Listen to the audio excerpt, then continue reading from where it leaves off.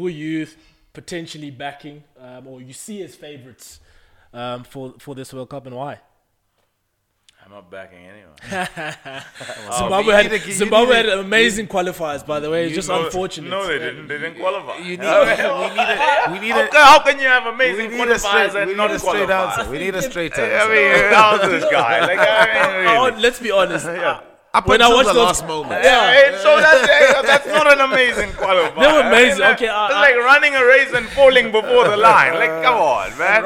Even look at that. Yeah. okay, I was trying to bring you in here. Okay.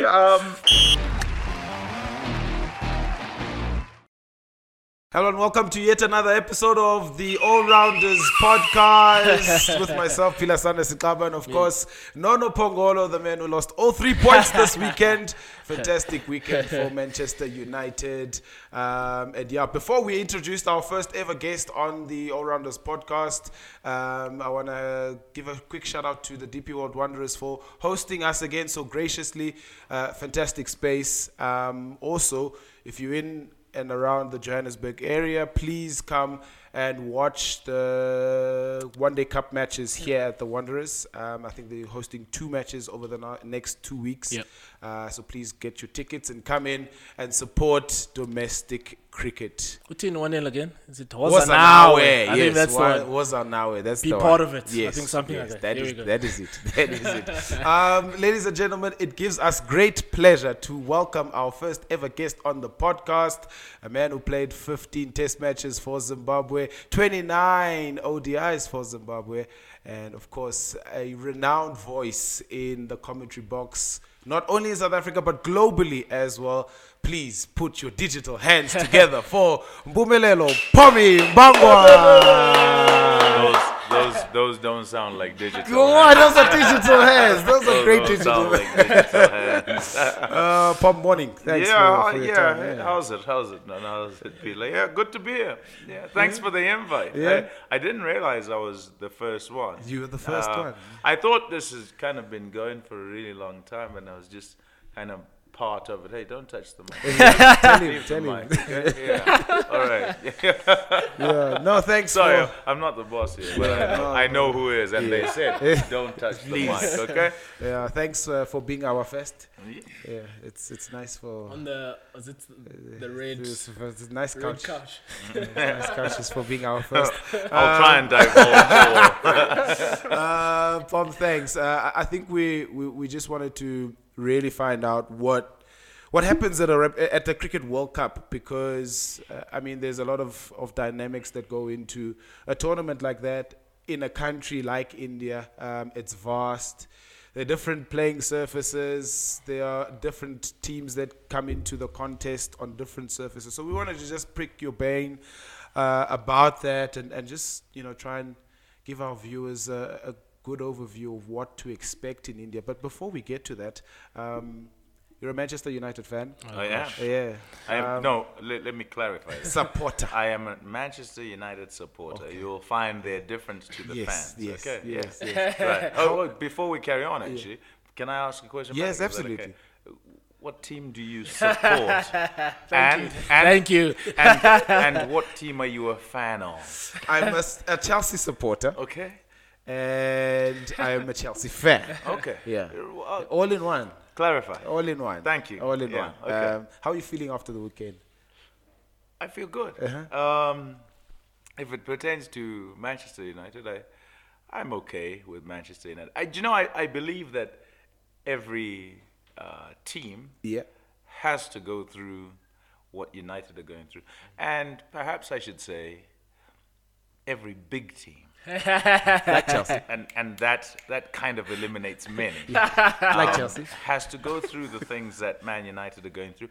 And when that happens, there'll be much joy derived by those who are envious and jealous and will never be like Manchester United. So that's okay. Where have you been this podcast? I think so. Don't worry. 5 weeks. And can we say no?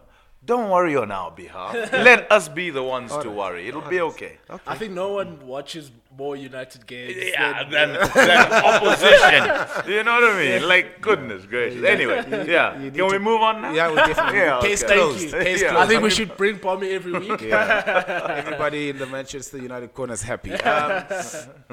Pommy, there was a great game here at the Wanderers yesterday. South Africa versus Australia, fifth and final ODI. Basically a decider to win the series, but in context of the World Cup, it was an important one for South Africa to try and win a pressure game like that. Do you think the recipe of how they've played in this series can take them forward into a World Cup and potentially, because nobody's really speaking about them as contenders, potentially win them a Cricket World Cup? Yeah, I think it's good that people aren't speaking about them as contenders because they aren't. Yeah. If I'm being brutally honest, right? If the three of us were to try and pick two teams to say these two might be in the final in India, one of them wouldn't be South Africa. Certainly not on analysis. It might be from a kind of patriotism and a wishes and horses scenario. So that's fine. I think in the series against Australia, inadvertently, they kind of got placed in situations that would yield them the best results. And by that I mean, yes, pressure game and everything, but if yesterday, and this is not gospel, if yesterday Temba won the toss and decided to bowl first, and Australia puts on 260 or 270, I think we then would see the frailties off the side, right? Which is a case of an order that's probably not quite long enough. And it's not being quite long enough stands up to the pressure of you have to set a score. But it's more difficult to stand up to the pressure of you're behind the rate and you have to try and chase down this score. So I hope that they find what the blueprint is for them when they get to India. Unless conditions say definitely and without a shadow of a doubt in anyone's mind, you must bowl first. I think it would suit South Africa to bat first in most of those venues and then deal with, and I hope the bowling gets better and better as it did during the series, but as a bowling unit, it's not something that South Africa has worried about over the years. Bowling, and they've got the recipe, they've got all the, the various ingredients in terms of a bowling group. One, what's going to be important is selection, but two, can they put a score on the board and then try to exert pressure and take wickets and defend scores, as I think would be the best way for them. I just think, has it been surprising to you to have seen what bowling has probably been South Africa's strength over probably last 2 years, and it's gone to be maybe area of concern in terms of how they are as a unit in terms of lines, lengths, considering, we watch a lot of Travis Head and David Warner open the batting in that power play, and often we saw South Africa bowling really wide lines and conceding a lot of runs in that power play, where obviously now we're trying to go to the World Cup. It might be, smaller grounds, so that power play plays a massive role in terms of giving an opposition an early start or big starts up front. How much of a concern is that going to a World Cup? It is a concern. I think anytime...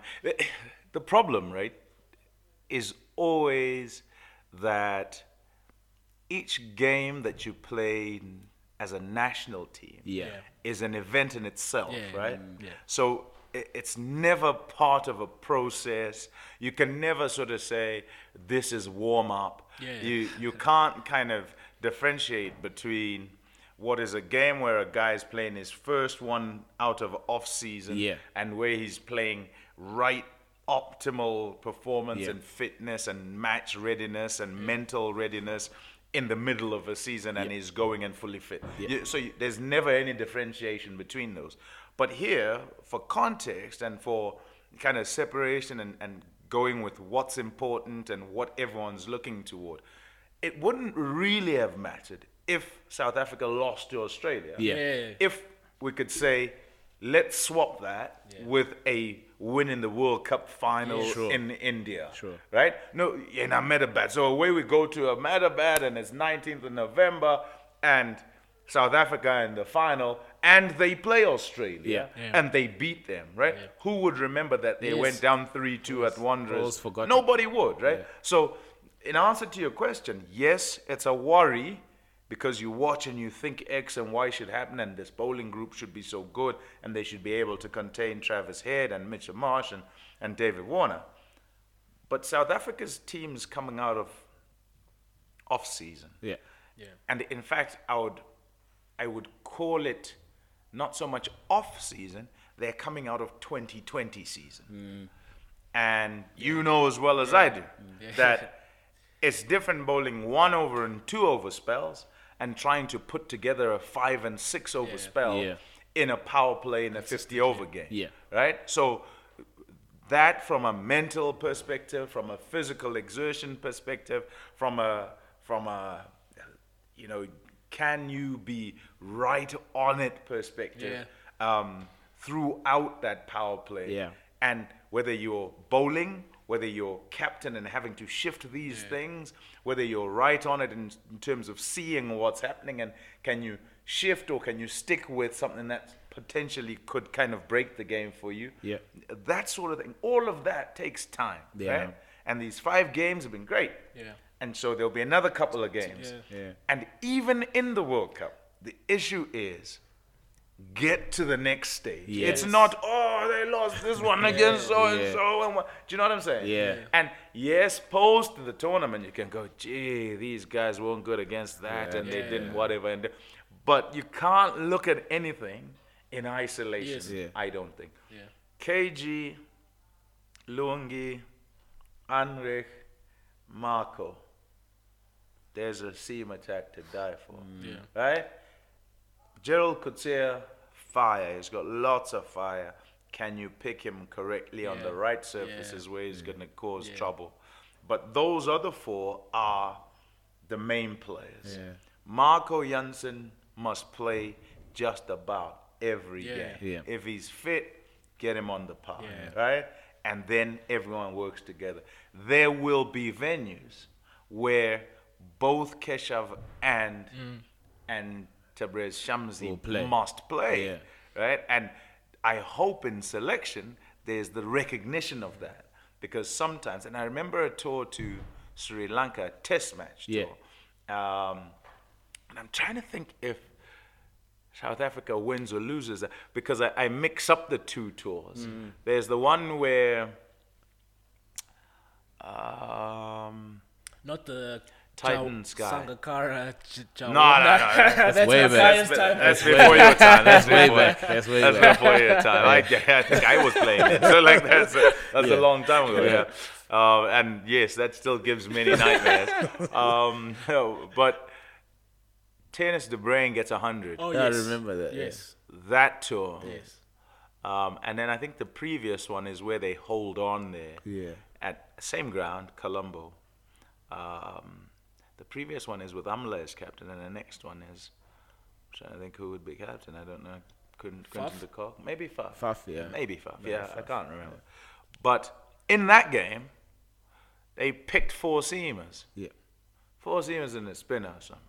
And Shamsi's father passes away, and he flies back to South Africa and comes back. But in the game before, I think he takes 9 or something, doesn't he? Something like that. He takes a whole lot of wickets anyway. And they had to play 2 spinners in that game. And I remember walking out to the middle and looking and thinking, we're not going to pass 3 days. It's impossible. I'm looking at the pitch. There's no way. And then when we hear what the South African team was, hold on. When is the 3rd seamer going to bowl? Do you know what I mean? And the kind of explanation was, South Africa's going back to what they know, which has brought them great success, which is the fast bowlers and whatever. And that's a stubborn attitude. You don't want to be like that. Look at conditions, assess them, and err on the side of this is what the conditions say, not on the side of this is what we normally do. And if you turn up in the subcontinent and do that, then you're going to be struggling with a lack of resources, but not really wrong use of resources. Speaking about resources, South Africa find themselves in a bit of a conundrum now because of a couple of injuries. And you mentioned Hendrik Nokia being very important to sort of the makeup of that bowling attack, and particularly on surfaces that might suit the faster bowlers. It's obviously early season in India as well. Let me, sorry to cut in. But Hendrik Nokia is not important because of the surfaces that will suit faster bowlers. If there are surfaces that will suit faster bowlers, he's less missed. On the surfaces that don't suit faster bowling, his pace through the air is what gives you an advantage. So if you're playing in Dharamshala, it's quick and bouncy. You can play whoever is available because South Africa has this battery of fast bowlers, and they'll do the job. They should do the job.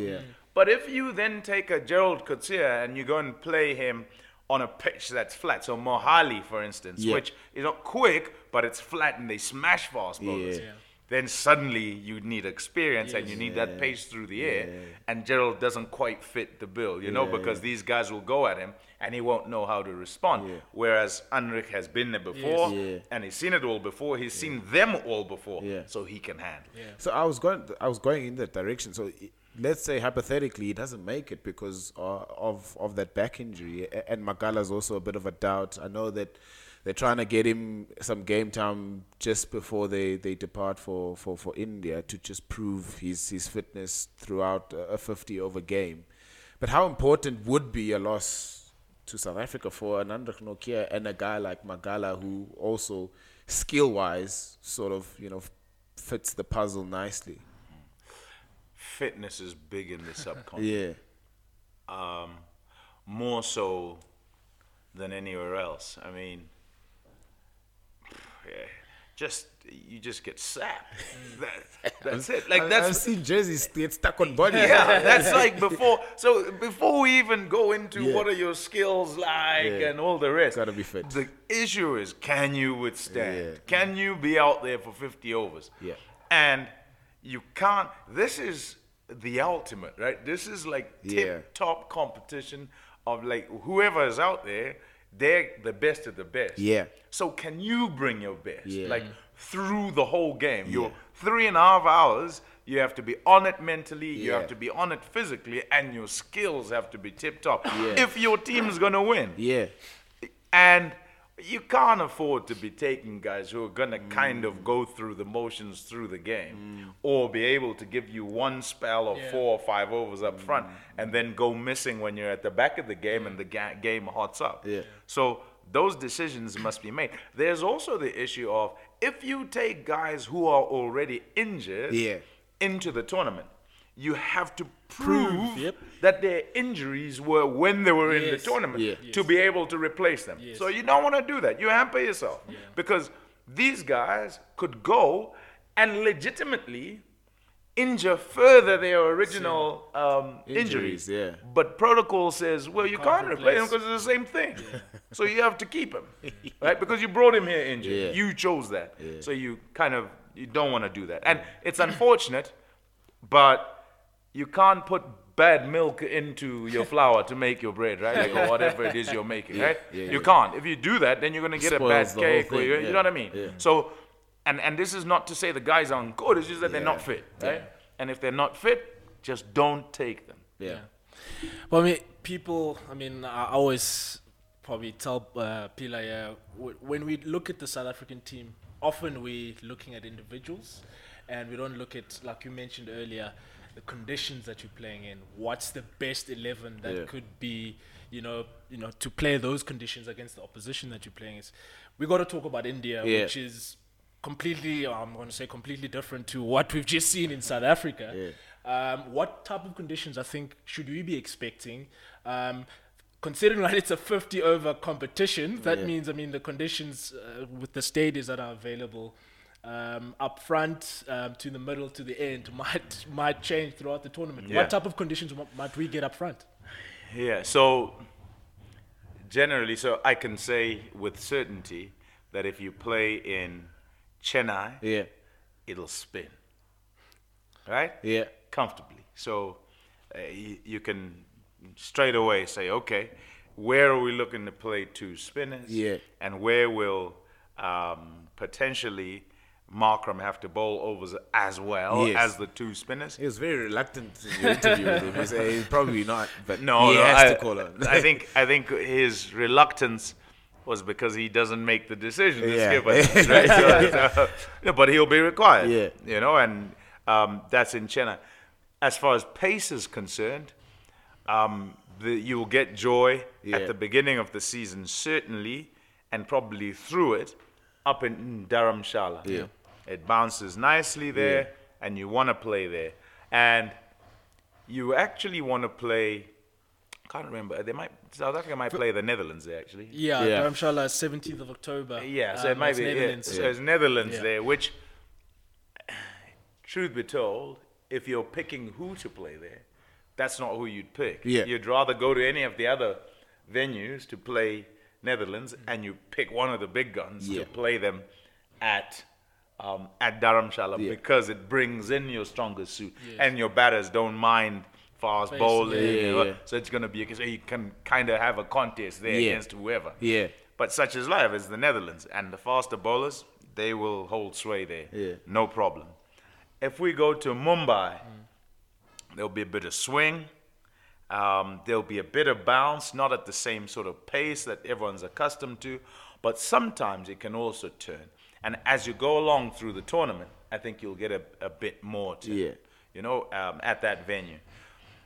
There's very much a case of having to mix and match, and sometimes what you see on the day, you have to read correctly. Yeah. Because sometimes you think, oh, this one will be fast or whatever. I don't think so. You know, this one might bounce. Nah, I don't think so. You know, but as the tournament goes towards the end, just simply because we're in the subcontinent, I believe that the spinners will come into it more. Yes, the various grounds have, different pitches along the square, but the squares get tired, you water, you roll, you whatever, and people are playing and walking around and running around on those surfaces. They get a little bit tired and they tend to slow down and spin. You also mentioned something important, which is obviously reading the conditions. And at times, South Africa has made those mistakes, not reading. You alluded to it earlier. South Africa do have Eric Simons, I think someone who's accustomed to the Indian conditions. Is that going to be someone who's going to be integral to Rob Walter? Yeah. I know JP Dumini as well has played, of course. How important is that support staff in terms of obviously reading those conditions and obviously finding the best 11 for conditions? Simons, Dumini, De Kock, Rabada, Markram, Ngidi. There'll be more, but those are... Klaasen. Or recent. Yeah, Klaasen. Recent. But he's batted and whatever there and done well. His... Miller. Turning up there year after year over the last 10 years. All of those people have seen, if not every single one of the grounds that they'll play at, certainly most of them. So it's going to be very important. It's going to be important for Skipper to trust what his lieutenants see and what they say, because that's going to inform him on how best in terms of strategic selection to go, and I believe it's, as much as it might have sort of come about from Rob is quite good mates with Eric and they get on, but Eric is a coach in his own right, and has got this bank of knowledge that would be useful. So I think it'll be tremendous support. Just looking at some of the other teams in that World Cup, I mean, people don't really speak a lot about Sri Lanka, and that's because it's since the Sangakaras left and the Mahela Jayawardenas left, it's been a long process of trying to rebuild Sri Lankan cricket. But what Chris Silverwood has done now, particularly when you look at their performances in the Asia Cup, except the final, yeah, they come into the frame quite a lot because of those conditions, and I think subcontinent sides thrive on that, and I think it's probably one of the best things to happen that they have an Asia Cup just a couple of months before a 50 over World Cup in India in similar conditions. How do you see the other teams, based on what you've seen recently, come into the fray? We know Pakistan, really good bowling attack, but how do you see them going into the frame of World Cup contention based on recent form? Recent form. So I wouldn't pick Sri Lanka. I watched Sri Lanka play in Zimbabwe in that qualifier tournament. And listen, if you're South Africa, you got to be thankful that you ensured you didn't have to go there. Yeah. Because that stuff, that qualifying stuff, tough is cricket, cutthroat, man. Yeah. And people look and they go, it's only whoever and whatever. No, that's not how it works. Yeah. That is a cricket ball and a cricket bat. Yeah. And it's a group of players that have played more one-day cricket that can kind of put things together. Yeah. And you will be under pressure for longer periods of time. Yeah. And it's difficult to extricate yourself from it. So you don't want to unnecessarily be under that pressure. Sri Lanka handled it quite well, and I will say, were quite fortunate to draw Bulawayo as their side of the draw. Yeah. Because then conditions suited. Yeah. And their spinners could go to work. Hasaranga had a field day. He's going to be important in the subcontinent, in India. Because conditions suit. But he's not new to those other 8 sides. Yeah. And I'll say 9 now because the Netherlands have also had a look at him during that tournament. So whilst he was in that tournament so potent, so dangerous, in fact, it's like 3 fifers in a row and then less wickets as he went ahead, right? Because everyone then figured, oh, hold on, this is the guy we have to watch out for. And then Tikshana comes into it, and he's kind of tough to deal with. So those two are going to be important. But you have to have an all-round side, and especially when the rest of the teams kind of have an idea about who you are, how you go about things. And listen, it doesn't matter what you're playing like now. Big tournaments have a thing, right, where there are certain players only stand up for those. It's something that kind of gets them going, and they are able to perform there. Whereas when you're playing bilateral what periods. are just seemingly mundane bilateral tournaments, they are unable to fully raise themselves to play to potential. England, defending champions, obviously coming into this World Cup, they look like throughout this 4-year cycle since 2019, look like they haven't changed much in terms of how they want to approach their cricket and how they want to play their cricket. And they've obviously added those players that they think might continue the brand of cricket that won them the 2019 World Cup. A guy like Harry Brook, not in the original sort of provisional squad, comes in now to replace Jason Roy. That's big for them in terms of, the X factor at the top of the innings. But, he's pretty much untested and untried in the subcontinent, barring that one innings for the Sunrisers Hyderabad where you got 100. Do you see England, with the personnel that they have, going out and defending the World Cup? Tough. World Cup in England, known conditions to them. Conditions that could kind of complement their style and what they were trying to do. And so nothing hampered them in their efforts to play that aggressively. It didn't ask questions of whether they could face different types of bowling. Yeah. So fast bowling, medium pace bowling, no trouble, and then spin not assisted per se in those conditions, so they could just continue to play. Australia, where they win the 2020 World Cup, similar sort of thing. There's nowhere in Australia where the ball kind of spun or said you can't hit through the line, and they just did they could. That question gets asked, and you mentioned Harry Brook. I mean, the fact that he's not in the side initially sort of says England have taken note of his IPL sojourn and gone, yeah, you're a good player, but we don't want to go with you first because up at the top there are enough guys. Yeah. Right? But if you walk in at 4, we don't know that you can help us. Yeah. Because bar that 100, and even in that 100, the spin literally stopped him dead. Yeah.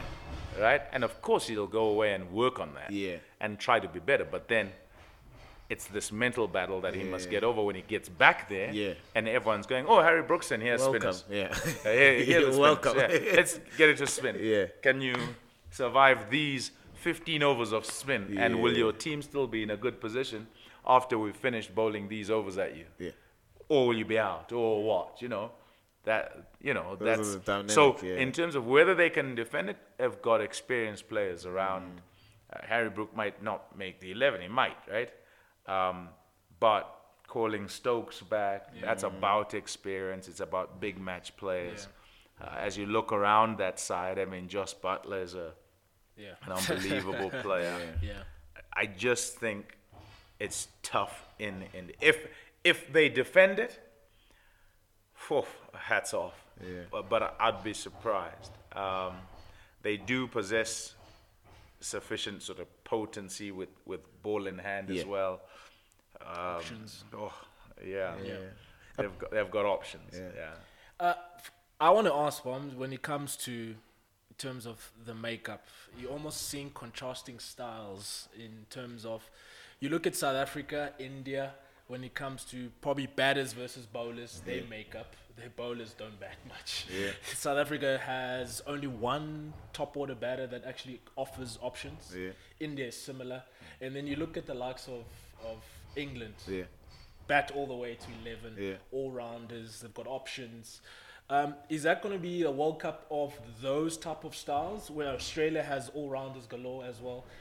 Because, I mean, I've had this conversation with Pila where we've been saying, I just feel some games might be decided by 8, 9, 10, and all the way to the wire because of just looking at how good these teams are. How important is that,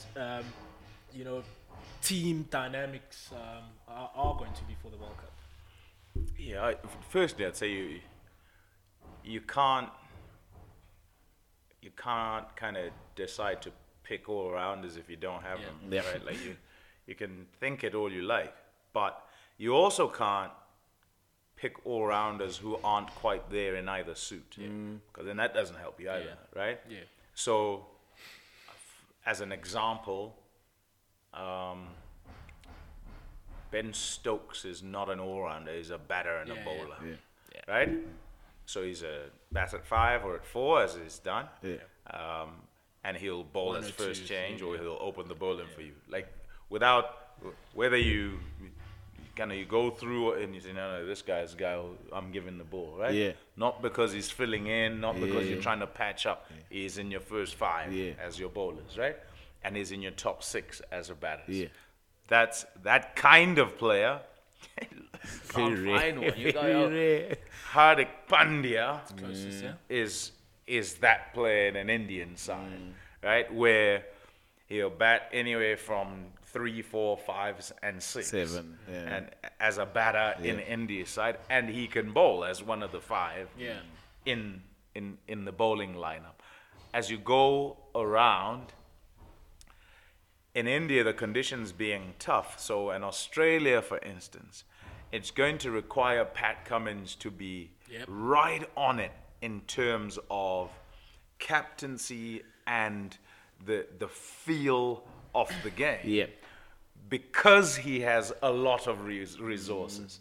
So to weigh up out of your 7 options, which one the best option is going to be important. That's out in the field, right?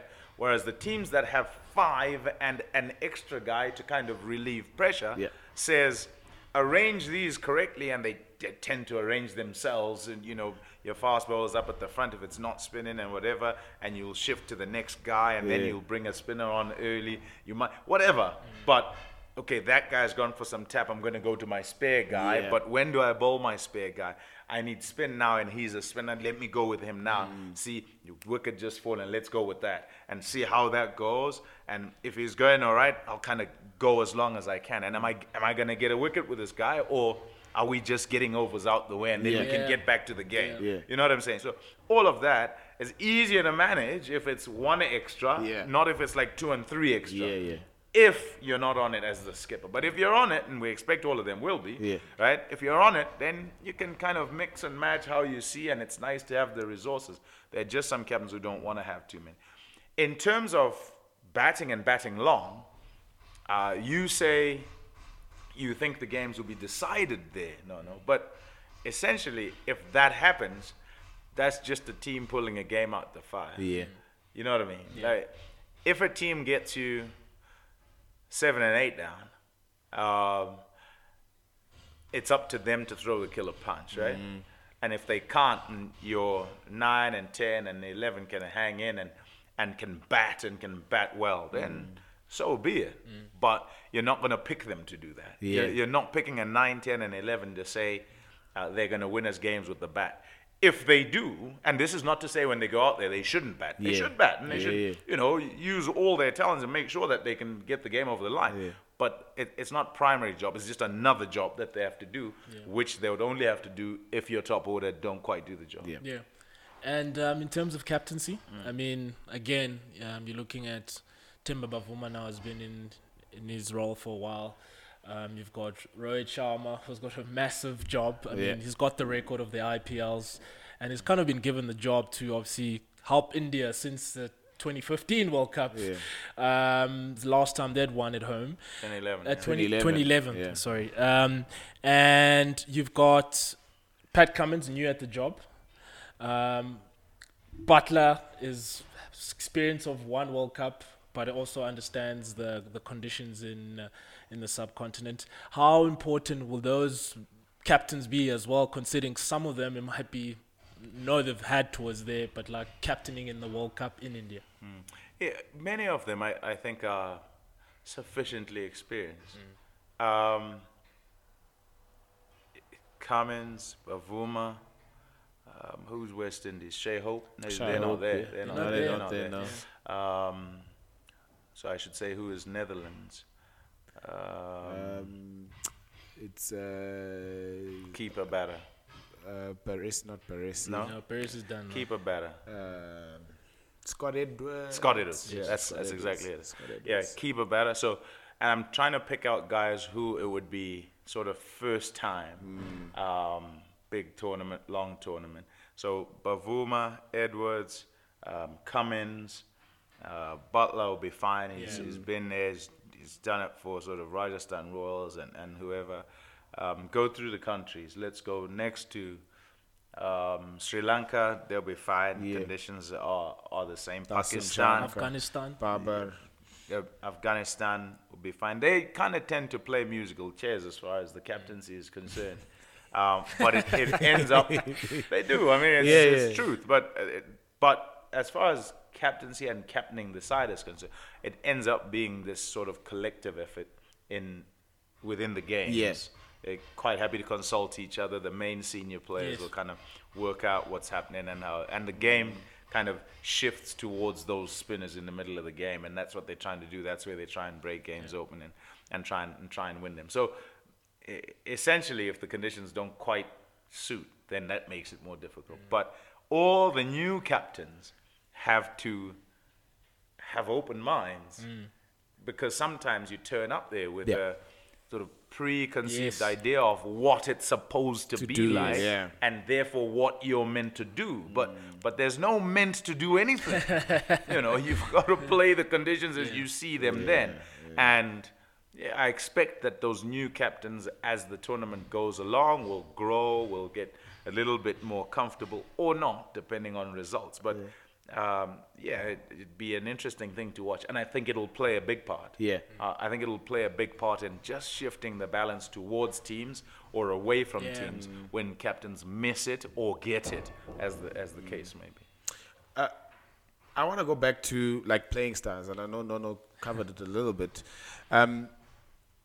South Africa, by evidence of what we've seen against Australia in this series, particularly up front with De Kock and Bavuma, slightly circumspect in those first sort of 10 to 15 overs, and then they're heavily reliant in the middle order of probably Markram, Klaasen, Miller to get bulk of the runs. Do you see quick runs, but bulk of the runs as well. But do you see, maybe by evidence of this series, the blueprint of them sort of being circumspect up front and making sure that they have enough wickets in hand to be explosive in the middle and the back end of the innings? Does it work in a World Cup scenario where there's going to be constant pressure throughout the 50 overs? Yeah. In a short answer. Yeah. Yeah. You can't win the game in first 10 overs. Yeah. As Australia proved. Yeah. You can't win it there. You can only lose it there. Yeah. Right? So the balance of how you go about those first 10 overs is essentially attained from and kind of determined by the balance of your whole batting side. Yeah. So if your resources say you can lose 3 up at the front, but make sure you go hell for leather because you bat to number 10, good luck. Go for it. Yeah. But you have to determine that as a side. And South Africa as a team, bat to 7. Right? Yeah. Yeah. You're asking too much of anyone who's at 8 to come in and win you the game. Yeah. One, they don't have the time. If they have the time, then you're 6 down by over 25. That's a problem. You lost the game generally, and it's a lot to do to say, okay, you're in at number 8 and we'd like you to bat 25 overs. It's a long time. It's a long time. Yeah. Not to say a person can't do it. Yeah. But let's now throw in spin and run rate to maintain and right, just makes the job that much more difficult. So for South Africa to be circumspect at the front, with the knowledge that towards the back end, they possess the players that can do 10s and 12s and over, then it makes sense to me to say we can afford to be slower up at the front. Yeah. And in fact, we can't afford to be 3 down up at the front. Yeah. Right? So sacrifice all the runs you want, but don't be 3 down. Yeah. We can be 1 down, we can be 2 down. Yeah. But as soon as we're 3 down, it kind of just stops what you can do. Yeah. Never mind at the end of the game, in the middle of the Yeah. game. Because the middle of the game, with the 5 in the circle, 30 overs. right, 30 is a overs. long time to not be able to find a single, Yeah. number one. It's also a long time to not feel like you have the allowance to take a risk for a boundary, right? To try and stay with the rate, never mind to get ahead. Yeah. So you've now gone slowly up front. Now you're 3 down, and in the middle, you're going. We need to. Hey, let's just bat here for a bit of time. Yeah. Can we do 20 overs? Yeah. How far behind the game are you then? Yeah.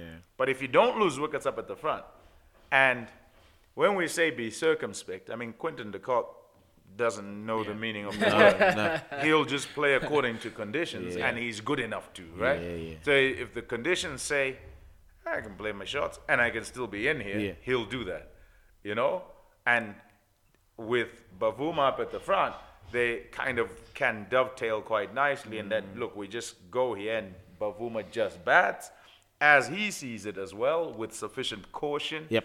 And away we go. So, and different teams will try different things, I guess. How important then was that Petlukwayo innings yesterday? Because it's sort of Could when potentially be in the teams. Yeah, because when you look at the injuries, particularly he might be a sort of like for a guy like Magala, who isn't as fit as a Petlukwai. So him coming back into the side and then finishing off an innings like that, and yes, you mentioned that he's probably not going to decide games at 8, but it gives you that sort of firepower, extends the batting order a little bit. He can handle himself with the bat, but he hasn't been in South Africa's frame for the past sort of season or so. He's been in and out. He's been unfit. Yeah. He's fit. I saw him. Yep. I've watched him at Centurion. Yep. He's fit. And it makes a big difference. If you get fit, you get picked. Yeah. I mean, you at least give yourself the chance. Yeah. And look, I'm a stickler for fitness, right? Because it's just your own responsibility. It's not anybody else's responsibility. Absolutely. It's not a coach who gets you fit. It's you. You've got to get fit. Yeah. And like when these tournaments come around, and there's nothing you can do about injury per se, Yes. right? But train, be fit, be strong, be ready. It's as simple as that. Look after yourself. Exactly. Yeah. Look after yourself. Why? Because that's the only way you're going to get a gig. Yeah. It's the only way you get a gig. So you can't be picked if you're out of condition. You can't be moaning and on the side, they don't want to pick me, but you're unfit and you're doing absolutely nothing. He got fit. He got called up. He turned up at the squad. And I'm sure many were pleasantly surprised. Yep. They were going, look at this. Yeah. Okay. Now he may well be on the plane. Yeah. I'd say with regard to playing, when you put him in the side, you don't really replace what Magala does. Yes. Because he doesn't do that. Yeah. You get a totally different player. And he is some of this and some of that. Yeah. Petlukwai. And perhaps you can go with that on a pitch. Say you're in Dharamshala. Yeah. Say maybe you're at Mumbai. Maybe Mohali. But it's a bit of a road, you know. It's flat. And I know he bowls slowies and stuff, but that's hard to bowl there, you know. But he comes into the side and potentially lengthens the order without necessarily having expectation of him to be the one to do the job, but to be able to help get the job done, you know, to kind of lengthen resources. Yeah. He has to kind of make it as one, though, Yep. right? Yeah. So you got to say, Is he going to bowl his 10? can he bowl 10 overs? And if you can answer yes, then that's fine. Then in you go. Yep. And sometimes that answer may be no, right? Like, Yeah. and I say, it's not like set in stone.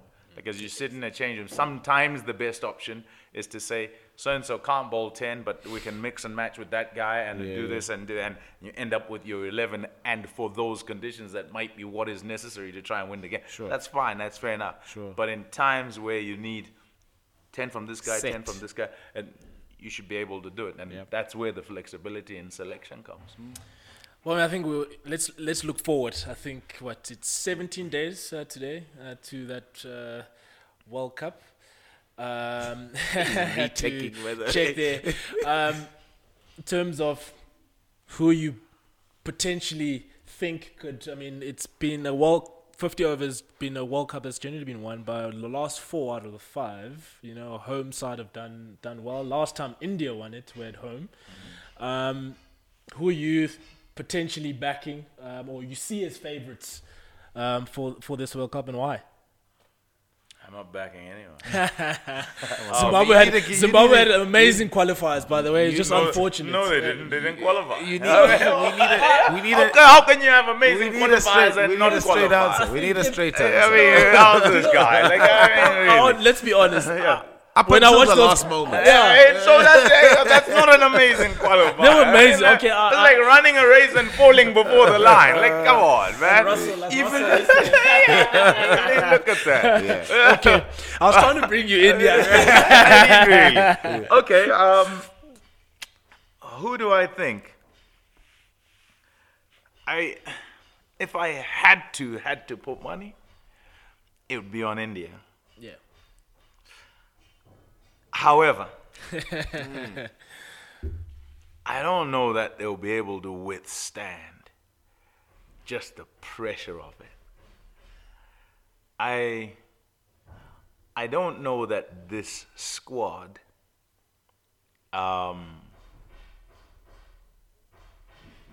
it all covered. There's a necessity for particular players to be there, I think. And if those players don't have a kind of smooth and injury-free World Cup, then they look beatable, right? So Bumrah as being number one, right? You need him to play the whole series. Mohamed Shami. Shami always, right? But you kind of, if Bumrah's there, you can handle not having Shami. Yeah. But if Shami's there, you don't quite handle not having Bumrah, right? So that's why I say Bumrah as one. The others, Ahmed Siraj is good. They kind of the three they'll use are those three. Yeah. But the other two without Bumrah is kind of slightly different. And then Hardik is an extra, right? So you imagine Bumrah not there, and you have Shami and Siraj and Hardik. You're still not thinking that they're going to be, you know what I mean? Yeah. I think their big man has to have a big World Cup. Without a doubt. The man, the legend. And he'll be so determined. I can imagine. Yeah. Virat Kohli, career to die for. 40. Hundreds. That's crazy. And this format, he's absolutely the king. Head and shoulders above everyone. He's absolutely the king in this format. And the fact that he is in home conditions, I think, it kind of gives them an in. Then the support cast, I'd pick one other youngster who I think will be a person to watch, maturing really nicely, and you could watch him bat for days. Shubman Gill. Yeah. My goodness. Yep. And then obviously the spin, but the spin's fine. They'll be okay. I was surprised they didn't go with Ashwin. I was surprised they didn't. Just for big match temperament, and it's not to say the guys who've picked can't do it. Yeah, the guys who've picked can do it. Is it? But I think there's also aura when it comes to Ashwin, where when you're playing against other big sides, he comes up against them and he's sort of half got the wood over them because he's this great big legend of the game, you know? So, I was surprised there, but such is life. I still think there's an injury to Akshay Patel, so potentially he comes into the selector's mind because obviously you got Jadeja who does the same sort of thing as Akshay Patel. So maybe the point of difference might be the off-spin of Ravichandran Ashwin. Yadav. Yeah, they've got lots. I mean, they've got lots in that department, they have lots. Yeah. I mean, Akshay bowls, bats, fields, very good. Jadeja, same story, bowls, bats, fields. Yadav being sort of left arm and tricky. Yeah. If it spins, good luck. If he's bowling, he'll definitely play against South Africa. And he had a field day here, right? When they were on the tour so many years ago, and then subsequently left the side because he wasn't bowling so well, confidence gone, and he's literally on a kind of return, and he is returning as better, bowling quicker rather than up in the air as he was before. It was successful before, people didn't know which way he was going. Now it has to be quicker so people can't get to him. And all of those things, they have the tools, but I just say the pressure of being at home and the fact that you could win and then crunch one, But they know how to sort of deal with it. They would be the next ones to do it at home, It'd be like something else. But anyhow, that if I were to put money on, that's who I'll put money on. As a second team to say who would get in the final, it is literally a lottery. I mean, India might not get there, but but it is a lottery. Coming from sort of left field, you'd say, what have Pakistan got for us, right? Yeah. You don't Which know Pakistan what side is going to turn up? we don't know what they've got for us. But there's excitement. I was bothered by the injury to Nasim Shah. Nasim Shah, yes, but Shaheen Shah. Shaheen Shah Afridi. and his return hasn't been.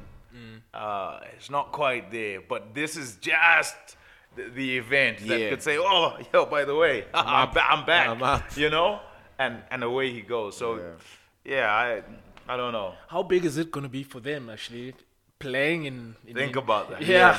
I think, I mean, they haven't toured India for a long, long time, and Pakistan being in India, of huge course, deal. winning a World Cup in India for them might That's be the even point. huge and that's the Yeah. point. And that's why I say, what have they got for us? Because we don't know. So in that region, you sort of go, everyone's going, oh, India, right? And all this Indian World Cup and all of this, right? And they'll just be quietly within their camp going, we need to do this here. Yeah. This is where we need to do this, right? For all sorts of reasons. Yes. Can we do this here? And as far as potential and tools and so forth is concerned, they would have them. Are they playing their best cricket? Probably not. But it's never mattered in times past. You know, they turn up in the tournament and they get on a roll and away they go. So, I don't know. There'd be sort of these dark horses. The other side, you guys asked about England. I think they're okay. You know? Okay. Yeah. Okay enough to get to a semi-final, not to a final. I'm not sure that I'm gonna go. They'll be in the final. Okay. You know, I'm not. And this is why I say in my head it's a lottery with all the others. It just it wouldn't surprise me if they're in the top 4. It wouldn't surprise me if they're in the top 2. But I don't know that I could with certainty say those guys are gonna be in. You know. Yeah. The format, I think I've actually, when I saw the fixtures, I mean, I know it's been useful, but it's amazing that you're playing everyone. Yes. I like it. I like it. I like it because, you know, before what you'd have is there's this groups, and even before the groups, you'd have these sort of cursory make it into the finals or make it into the real part of it. You know what I mean? And it'd kind of be like, no, are these guys here or are they not here? You know. Whereas having it as these 2 qualifier tournament and a qualifier tournament with like 10 teams, it says get to the World Cup, right? And then when it's the World Cup, nobody is there going, we didn't have our chance. No, you did. You had a qualifier tournament and you couldn't get there. And because of time, you can't play for 10 weeks, you know, because then everyone gets bored and nobody's watching and whatever. And it's just financially to put it on is like a whole lot, right? So these 2 tournaments are cool and there's this sense of achievement for the Netherlands and I hope they go well. And I hope they kind of turn over some sides. Sri Lanka, Sri Lanka as well. Who'd have said, we shouldn't be at the qualifier tournament. Fine. Now can you beat some teams in the actual World Cup? But everyone plays everyone. At the end, leaves nobody in any doubt as to who the best team was. Absolutely. Right? And so, let's see how it goes. Australia, South Africa, they sort of turn up as sides who you think, they're big teams, but not sure. You know, New Zealand, you can probably pencil them in as a semi-final side just because they just tend to they get know through. how to. Just get through. Everyone will be worried about everybody else. And it'll be New Zealand and the other 3. You know what I mean? Like that's, every single World Cup, it's like that. You sort of, doesn't matter which World Cup, 2020, 50 over, 50 overs, Test Championship. They're like there, you know? As a side that's greater than the sum of its parts sort of thing. There's nobody you're looking at and saying, he'll win it for them or whatever, but they somehow managed to put it together in place. So, you've chosen the side that you think could do well. Yeah, who do you guys think, by the way? So tell me. I personally, when I spoke to Upila, I said, I'm just going to start at home. Said the only way I see the Proteas having a good World Cup is those first 3 games. Sri Lanka first up. You've got Australia, which is after this tour, be massive game. If you win 2 in a row in the Netherlands, that means you've got 3 gun wins up front could really potentially set you up for the World Cup. So that's I'm hanging on the He's fence being and a- saying he's being an those three optimist. games. Those 3 games. No, you're not answering. No, I'm going there. I said I need to start at home. I need to start at home and saying that's where I see South Africa's chances. If they do well those first 3 games, it really sets them up. Yeah. But I have to go to, I think, England's setup for me. It allows them to have a chance in this World Cup because of how their team is set up. I'm a huge believer in these all-rounders. And I like the teams that, and also I think the conversation we haven't had is these, there's been massive conversations now about brands, the style sides play, and I think the way England have been playing their game, their cricket, I think it's brave, of course, and it gives them a chance to always get those big scores, which I think will be important with their bowling attack. So I'm going England because of how they set up, match winners they have, and of course Ben Stokes coming back. It gives them that edge for me to be contenders. So that's your team. That's the team I see. Australia. You're going with Australia? Yeah, Australia. Why? I think they just have World Cup pedigree. I mean, if you look at the past, they turn up at every World Cup and be the team to beat at every World Cup. So do they have their players this time? Smith comes back. Cummings comes back into the side, potentially Stark, potentially There's Maxwell. one person into the batting, and the batting has got an issue. So, Maxwell. So you think Smith and Maxwell will sort out the They batting sort out and they'll be that. fine? Yeah, they sort out that batting and they'll be fine. Maxwell gives. Do you think Marnus will get in? Marnus will get into the side, but I don't know if he'll play in the 11. Who is he getting in for? Because he wasn't in it. Well, he's not. Head is injured. Head is injured. So Okay, he you're potentially, I mean, they haven't said that he's not going, Yeah, but he might not make it. yeah. They So can't take him in injured. If they Yes. take him in injured, they're going to struggle to replace him. So I reckon Australia. They've got the ingredients. They've got the pedigree behind them. And then gun players come back into the side. It makes it a more experienced, more complete side than we saw here in South Africa. And over a course of a tournament like a World Cup, they get into their game a whole lot more than any other side. And I feel that's for me, because they know how to win big games with the experience that they have. It makes them the team to beat at every tournament that comes around. Another conversation, probably just quickly. Haven't spoken a lot about death bowling.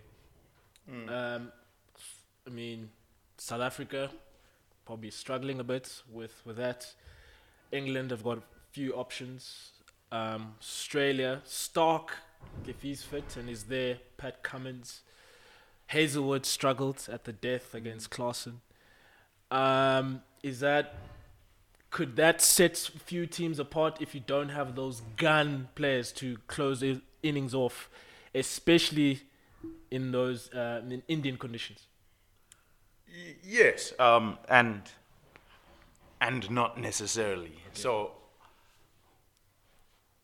So as I see it, in the 50-over game, your most potent bowling attacks are the ones that give teams the best chance of success. And by that I mean not only at the back in terms of defense, but an ideal bowling attack essentially attacks all the way through, right? Yeah. So up at the front you're attacking, and if you're punching holes into the batting lineup, so 1 as a minimum up at the front, 3, and then 2 as you go along, or 3 with fast bowlers and spin in the middle of the game, and whatever. So if you're dominating the game with the ball, it's 3 up front, and then you'll get 3 more, 4 more in the middle 6, with 7 seamers down. and spin, and then by the time the team gets to the death, they're 7 down trying to smash you.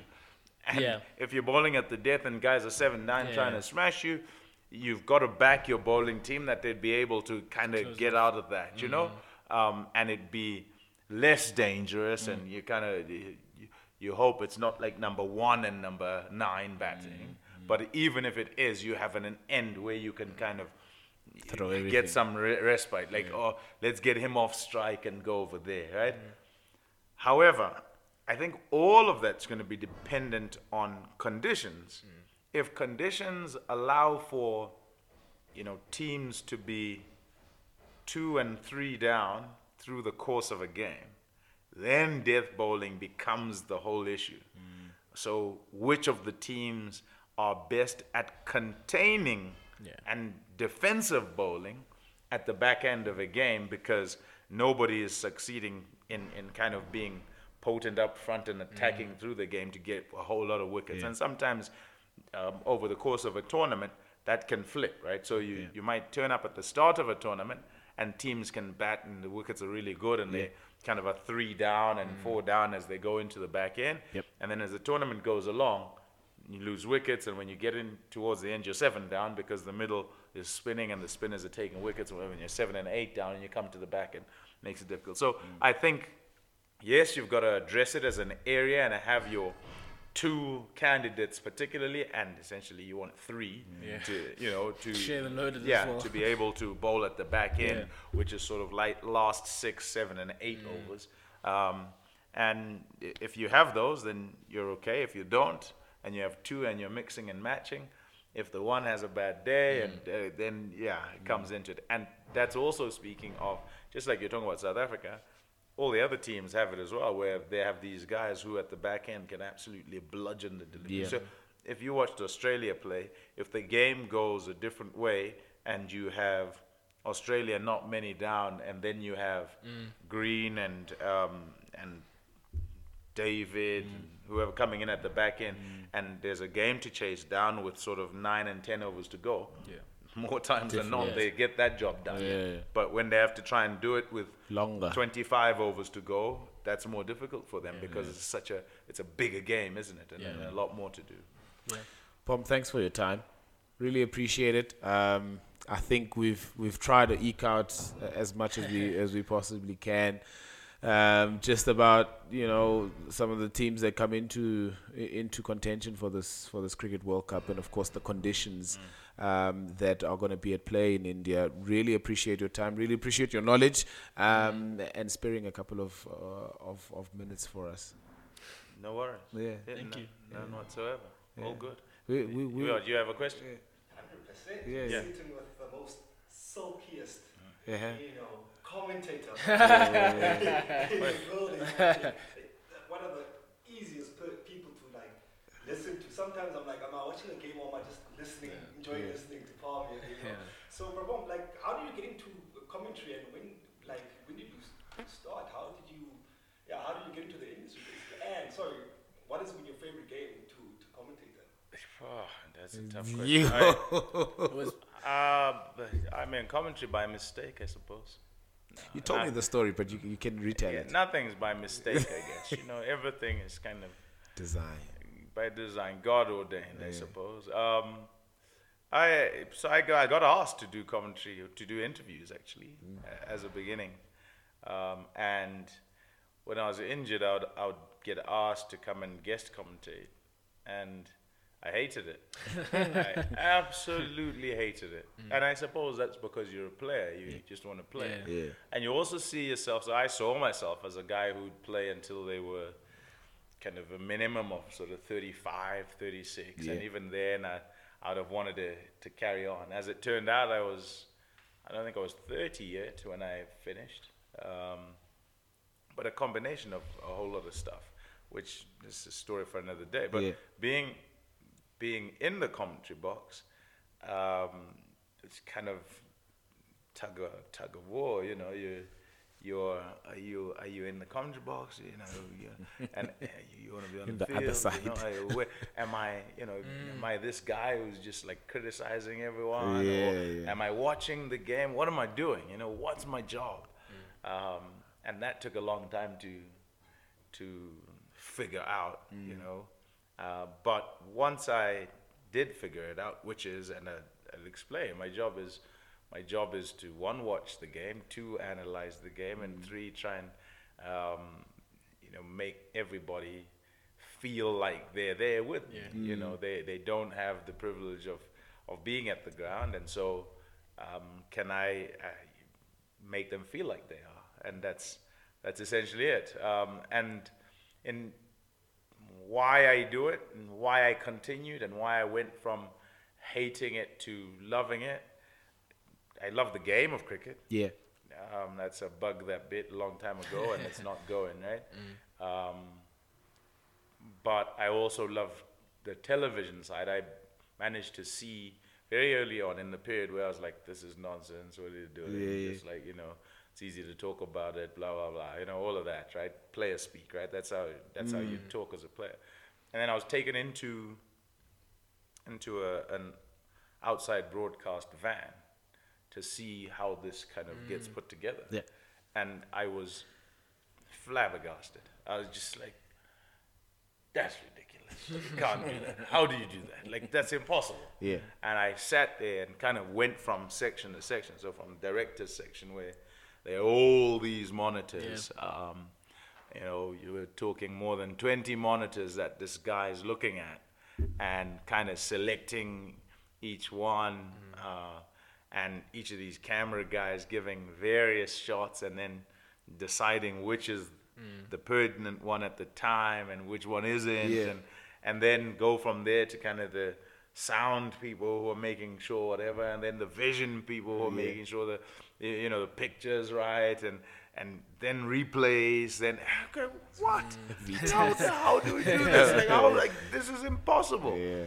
And it showed me then that the whole television aspect is a team aspect, and it's like a link, a chain linked, and each link along the chain is important. And if it breaks, then you don't have this, right? Yep. Like you have nothing at the other end. Doesn't matter who along the chain breaks it. It breaks the chain. That's it, and that's what kind of gripped me and made me like television as well, and film and production and stuff, because it was like, this is like the ultimate teamwork. You can't afford to drop the ball.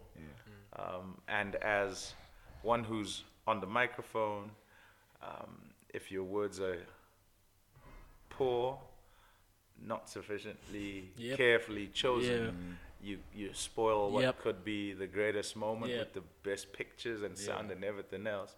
So you have a responsibility. And then, never mind that. I mean, just throw in the fact that you have this podium where if your thoughts aren't considered, they are irresponsible, because whilst many will think you're an absolute idiot and don't want to listen to you, there are probably more who hang on your every word. And not to say you should kind of pander to them more, but if one person hangs on your every word and you don't carefully consider the words you're putting out there, then you're doing that person a disservice. So responsibility. Keeps you in check, and you kind of have to make sure that you're doing the right thing all the time.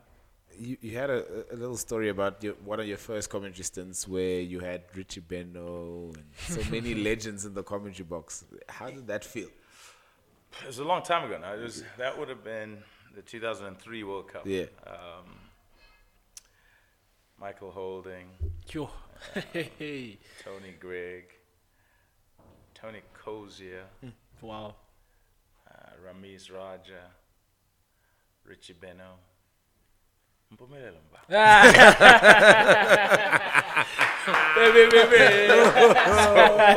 So I remember you didn't make the 2003 World Cup squad. I didn't get selected. So and then I got asked. So it was quite hard doing it. Like working on it was tough because you miss out on selection, and you think you should be playing, all of those things. So bittersweet, But you move on, such as life. Sun comes up the next day. That's just how it goes. So kind of sitting there doing this game, and it's in Australia, and you're sort of thinking, what? I don't know. And one of the times I was rostered with the great Richie Beno, and I mean I grew up watching the guy, watching clips of the guy play, bowling his leg spin. Captain Australia, all of that, and then listening to him and Bill Laurie and Tony Gregg on Channel 9 and Channel 4 in England, that iconic music that you used to hear, and then just seeing him on a TV screen, all those old pictures, and you just see guy with the perfect hair and this cream jacket. So look. And so there he is sitting alongside you in his cream jacket, and you have to sit next to him and talk. And that's like what? And I remember having this stint where I think I made 3 sentences, and I think I spoke 10 words as a maximum. Yes, I think so. And very good. And he could have done better. Something stupid. I'm going, whoa, man. That's hectic. And then coming off feeling really spare, Yeah. And at lunchtime during that game, I sort of hanging about by the nets, guys hitting up and whatever. And the director came to me, and he was a guy who kind of, when I kind of started and I was asked to interviews and stuff, he said, you should do this, you can do this, you can do commentary before that World Cup. Yeah.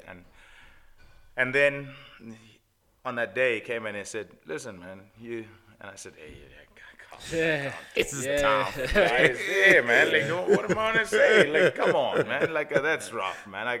Can't put me with that guy, and not that you could put me with any of the other guys. I was just like, hey, dude, come on. He said, listen, that guy's going to do his job. Yeah. You don't have to worry about him. Just you do what your job is. Yeah. There's what you bring, which is who you are and how you are and what you see and how you see it. Yeah. And there's how he sees it. That's okay. And in the gaps, don't be afraid to just be yourself and bring that, and since that sort of piece of advice and feeling, and it wasn't that I felt small. I didn't feel small. I funnily, I care nothing for the grandness of people and things and stuff, and I pay credence to whoever. I'll give you your kudos, but that's it, you know. So it wasn't that. It was just that, I didn't think I was supposed to be there, And so since being told that, listen, no, you can only bring you, and that's it. Since then, I've only brought me. I see the game a certain way, and I experience it as a fan and a kind of former player who enjoyed particular aspects of it, and that comes out when I talk about it. Yeah. I'm just going to put this out there. I mean, I've seen your different hairstyles of Bobby. I've seen different versions from back in the day with the dreads to the fro to now the more... I'm a 2000 hairstyles, and let me call it that. 2000. When I saw you yesterday, I was like, oh, okay, nice. Yesterday I forgot to call my... So that's just that. But in terms of comms, who did you look up to? And I mean, even your style, I always enjoy the way you ask questions, because I feel at cricket at times we tend to have change room conversations where people might not quite understand certain, but you always kind of delve even deeper to say, what do you mean actually by saying that? Where does your style come from? I don't know. I'm a curious person. I mean, but I also like to explain, and I suppose that kind of goes kind of hand in hand with curiosity. I've also curious children. I was curious before that, but there's a reason for just about everything. And if there's a reason for everything, then you have to ask the question that gets the reason, right? And half, if not all, of interviewing people is asking the right question, right? And for me, watching cricket and trying to give those who are watching everything, I think essentially what I try to concentrate on is what question are you asking as you sit at home. Yeah. So many a time I'll ask questions that I know the answer to, but it's not for me. I'm not asking for me. It's not about me, right? It's just for this kind of explanation that lets whoever it is who's watching into a place that they might not otherwise get into. So because we know that Nono runs around the field 3 times before the start of play, we don't ask them that. Yeah. We don't ever ask them about before the start of play. Yeah. And everyone asks about what happens across the rope and what you're doing on the field, but everyone sees that. Yeah. But if I say, how did you prepare for today? And you tell me about cereal and whatever else, then I say, well, what about mentally? Yeah. And then you tell me, and I say, okay, but we saw you running around the field. Why do you do that? And there are all these things, and the beauty is in the mundane. Yeah. Put it that way. Yeah. And whilst it's mundane to those who are in the environment, those who are not in the environment have absolutely no idea about it. Peak interest. And it seems revolutionary when they find it out. They're like, what?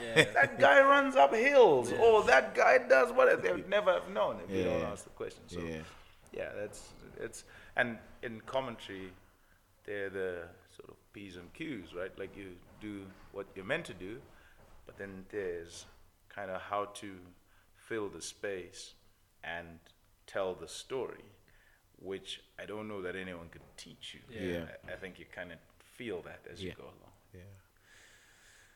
I think I'm covered. Yeah, that was I think I'm good. If we ask another question, it's my spiral to another whole 2 hours of a conversation. So I don't like talking. You guys guys make I me know. talk. You guys You're right to ask the right questions. Yes. yes. Yeah. Kwame, again, thanks a lot. No worries.